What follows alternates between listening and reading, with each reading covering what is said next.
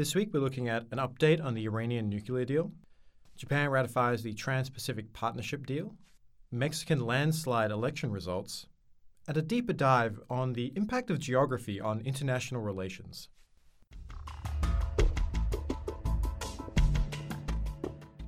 Welcome to the Envoy podcast for the 20th of July. I'm your host, Nathan Shaw. Now to this week's roundup.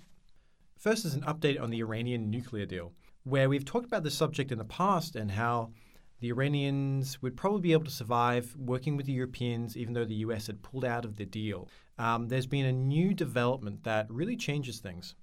Unlike before, when maybe US companies would be sanctioned and not allowed to work with Iran, but European companies could come in and Iran could shift its economy towards Europe and still prosper and make the deal viable. The US has announced that it is going to apply secondary sanctions on EU-based firms. This means any European firm located in the US or trying to work with the US or through the US dollar would come under sanctions effectively if they tried to work with Iran and break the US sanctions. This kind of secondary sanction had seemed unlikely, but with the ramping up of tariffs against Europe and the breakdown of talks between the two powers, there hasn't been much reason for the US not to engage in secondary sanctions. And so all these companies from the EU that had initially invested in Iran will probably have to just write off those losses and just pull out of the Iranian economy because the US economy is just so important probably to most of their business models that they couldn't possibly risk losing that. And this is why the US has so much power on the world stage. It controls the world's reserve currency and has a massive economy which has wide-ranging links that mean a lot of other companies require it as a consumer base and consumer market that they want to be able to sell to. And in the face of the Iranian economy, the American economy is just so far more important that America can use that leverage to mean that those companies will stay out of Iran and effectively punishing Iran, even though the EU was quite happy to work with Iran. We'll keep you updated with any new developments on this front. Now on to Japan, which has formally lodged a notification that it has completed the domestic procedures of the Trans-Pacific Partnership 11 agreement, which is, if you recall, the Trans-Pacific Partnership was this kind of wide-ranging free trade agreement between the US, Canada, Mexico, Japan, Australia, and several Asian and Southeast Asian countries. However, after the US pulled out of this agreement under President Trump, the agreement was renamed to the Comprehensive and Progressive Agreement for Trans-Pacific Partnership. This partnership has been ratified by Japan and New Zealand, and when enough time and/or other countries have joined into the ratification process, it will come into force. This is important because it's a countervailing force to this increase in protectionism that we've seen around the world, and though it's not all going the way of trade wars and increased protectionism and the like, there are some forces like this and the RCEP, which is the Chinese-led model of a similar type, that are trying to push against this protectionism movement that we've seen around the world, but it seems unlikely that the US will rejoin this partnership without some kind of concessions from the rest of the members. Now to Mexican elections, where López Obrador has won 31 out of 32 electoral states through the first-past-the-post system in Mexico. This is the most states won by a candidate since 1994. His party Morena was founded as a political party in 2014 and holds the largest share of Senate and chamber seats in its coalition, which consists of Morena, which is left-leaning, a Labour Party, also left-leaning, and the Social Encounter Party, which is a right-wing evangelical Christian party. This coalition is named Together We Will Make History. It's effectively a left-leaning alliance with aspects of what they call big tent positions, the idea of trying to bring in a wide-ranging base of support, usually based around the center of any political spectrum. López Obrador is a left-leaning politician who has campaigned heavily on fighting corruption and inequality in the country, as well as a different take on the war on drugs. Drug cartels have a huge impact on the Mexican economy and the crime rate, but just in terms of violence, they help contribute to the 25,000 people murdered in 2017 in the country. This election also saw a record high number of politicians being murdered, with 48 candidates for election being killed. López Obrador's critique of the war on drugs, with the military and police trying to crack down and take out leaders, is that as cartel bosses are removed, the resulting groups are left with a power vacuum and they splinter and fight, further inciting more violence. However, the new president will have to wait until the 1st of December for his inauguration. And perhaps the most important from a foreign policy perspective is the relationship between Mexico and the US. During the campaigning for election, López Obrador ran a very anti-Trump position, which is very popular with Mexicans as President Trump is seen as anti-Mexican, and thus it was easy to provide a very populist position as opposing Trump. However, it seems since the election that Obrador is perhaps taking a more conciliatory tone towards America, and particularly Trump. This is most likely due to the fact that over 80% of Mexican exports are to the USA. This December 1st inauguration means that Obrador has about 6 months to try and prepare all his policies for being enacted, as well as preparing how he's going to deal with President Trump and the US. That's it for this week's Roundup. Now on to this week's Deeper Dive. This week we're discussing geographical determinism, or the idea of how geography impacts international relations and how states form based on what kind of geography they possess. So when we think about geography and international relations, at the most fundamental level, if you think back to the very first podcast, international relations is basically a game of power. And so different nations have different power, and they use that to try and push and pull the system and influence others so that they can achieve their goals, primarily being survival, but then other goals beyond that. So we have to say, well, how does geography interact with power? How does it give you power? Well, fundamentally, you might say, well, the military of a nation, at the very least, what we could say is clearly an aspect of power. But how do you get a military? Well, it costs money to build a military. So fundamentally, the military is derived from the economy in many instances. And so if it's derived from the economy, you say, what is the economy derived from?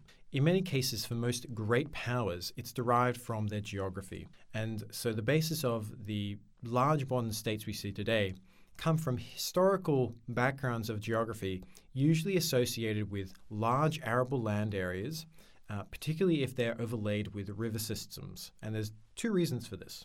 First up is good arable land makes it easy to raise up enough crops to support a larger population, allow economies of scales to start build as people are no longer needed to work the fields. They can become politicians or professors or business leaders and industry builders. And the more fertile and productive your land is, the less people are needed to work it.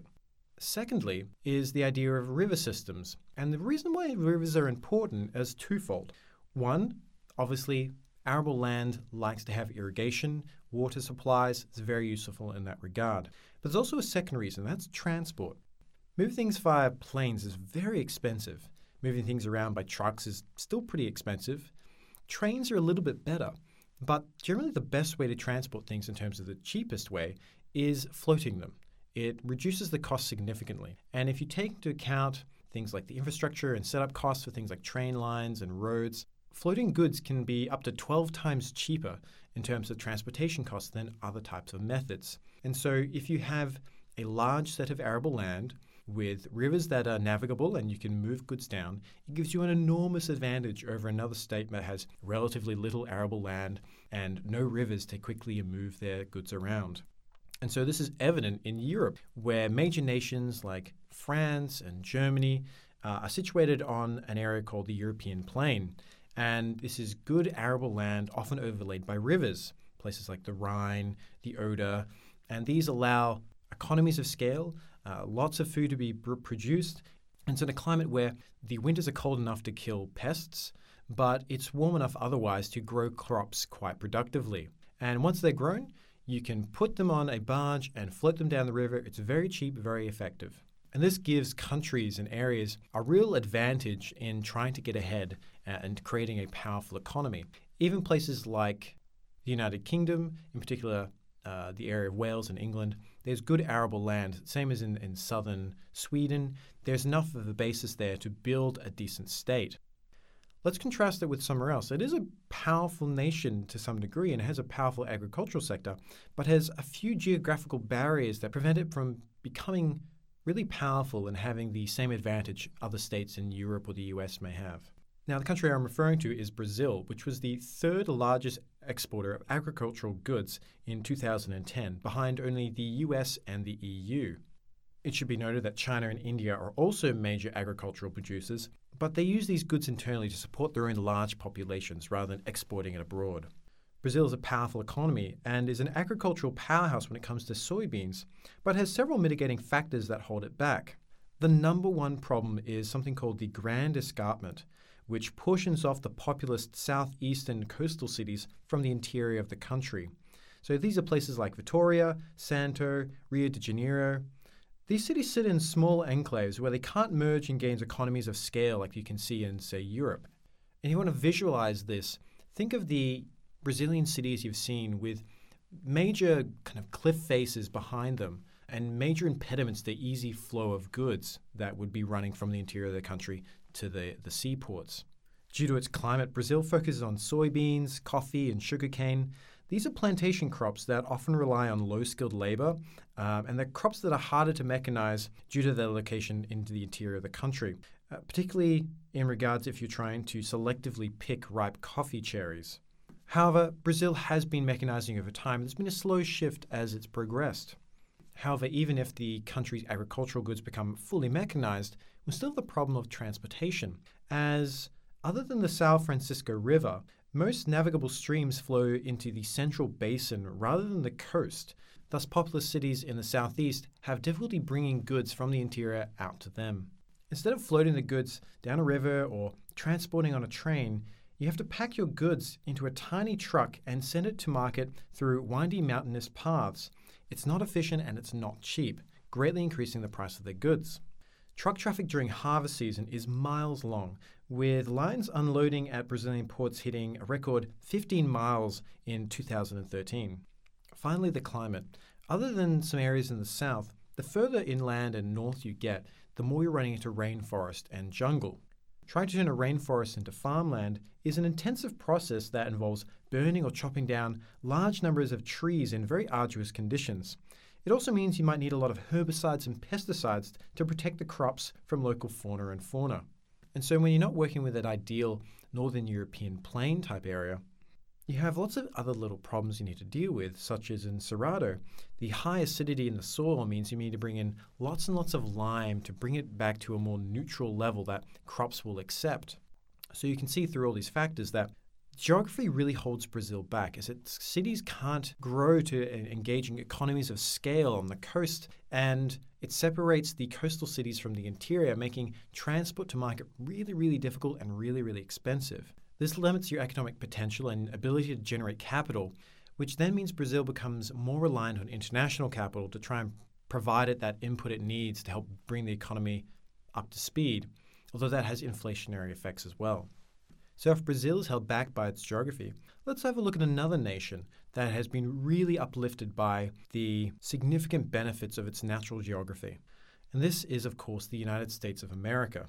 The greater Midwest area, which is effectively the area between the eastern seaboard states, where New York, Philadelphia, and Miami are, and the Rocky Mountains to the west, which beyond those mountains is the western seaboard, where you'll see Los Angeles, Seattle, and San Francisco.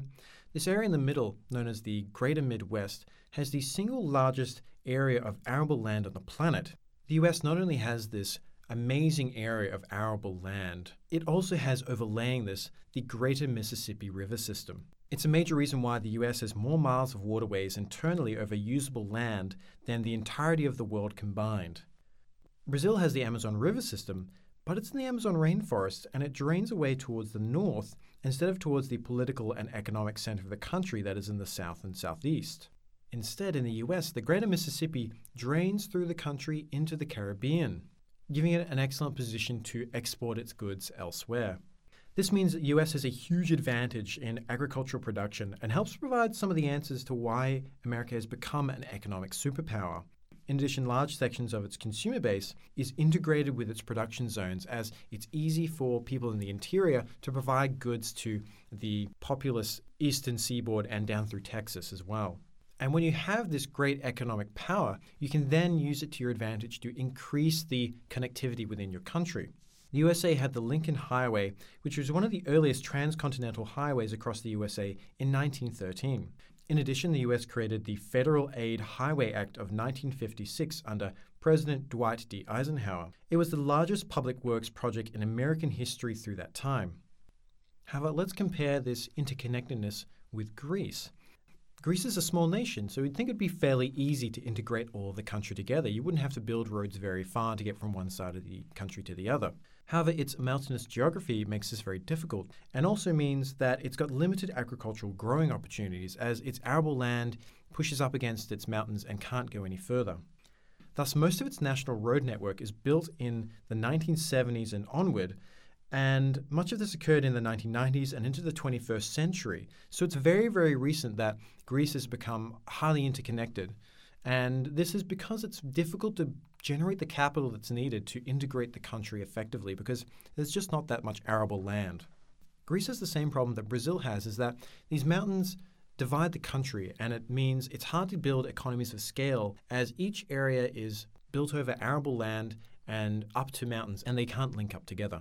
However, it's not all one way. The geography does help Greece in some ways, and while the low-lying areas near the coast are relatively vulnerable, the mountains provide a good defensive positions. And this means that when it's been under foreign rule, the mountains have been a safe place for local Greeks to retreat to. And thus, under Ottoman rule, the interior mountains were often ruled by bandits instead of the state. However, these mountains also separate its cities, meaning there's precious little arable land to create a powerful economy. Thus, you can think about the ancient Greek city-states as an expression of this geography. You have local arable land for local cities with their own local character. And so you have the areas of Thessaly and the cities of Athens and Sparta. They're all different. They're all somewhat separated by geography, and then they create their own character. They don't integrate into one kind of nation very easily. Thus, in ancient times, the Greeks have been able to use their terrain to defeat larger opponents, but they've rarely been able to use this to create a sustainably powerful state, except through conquering other lands.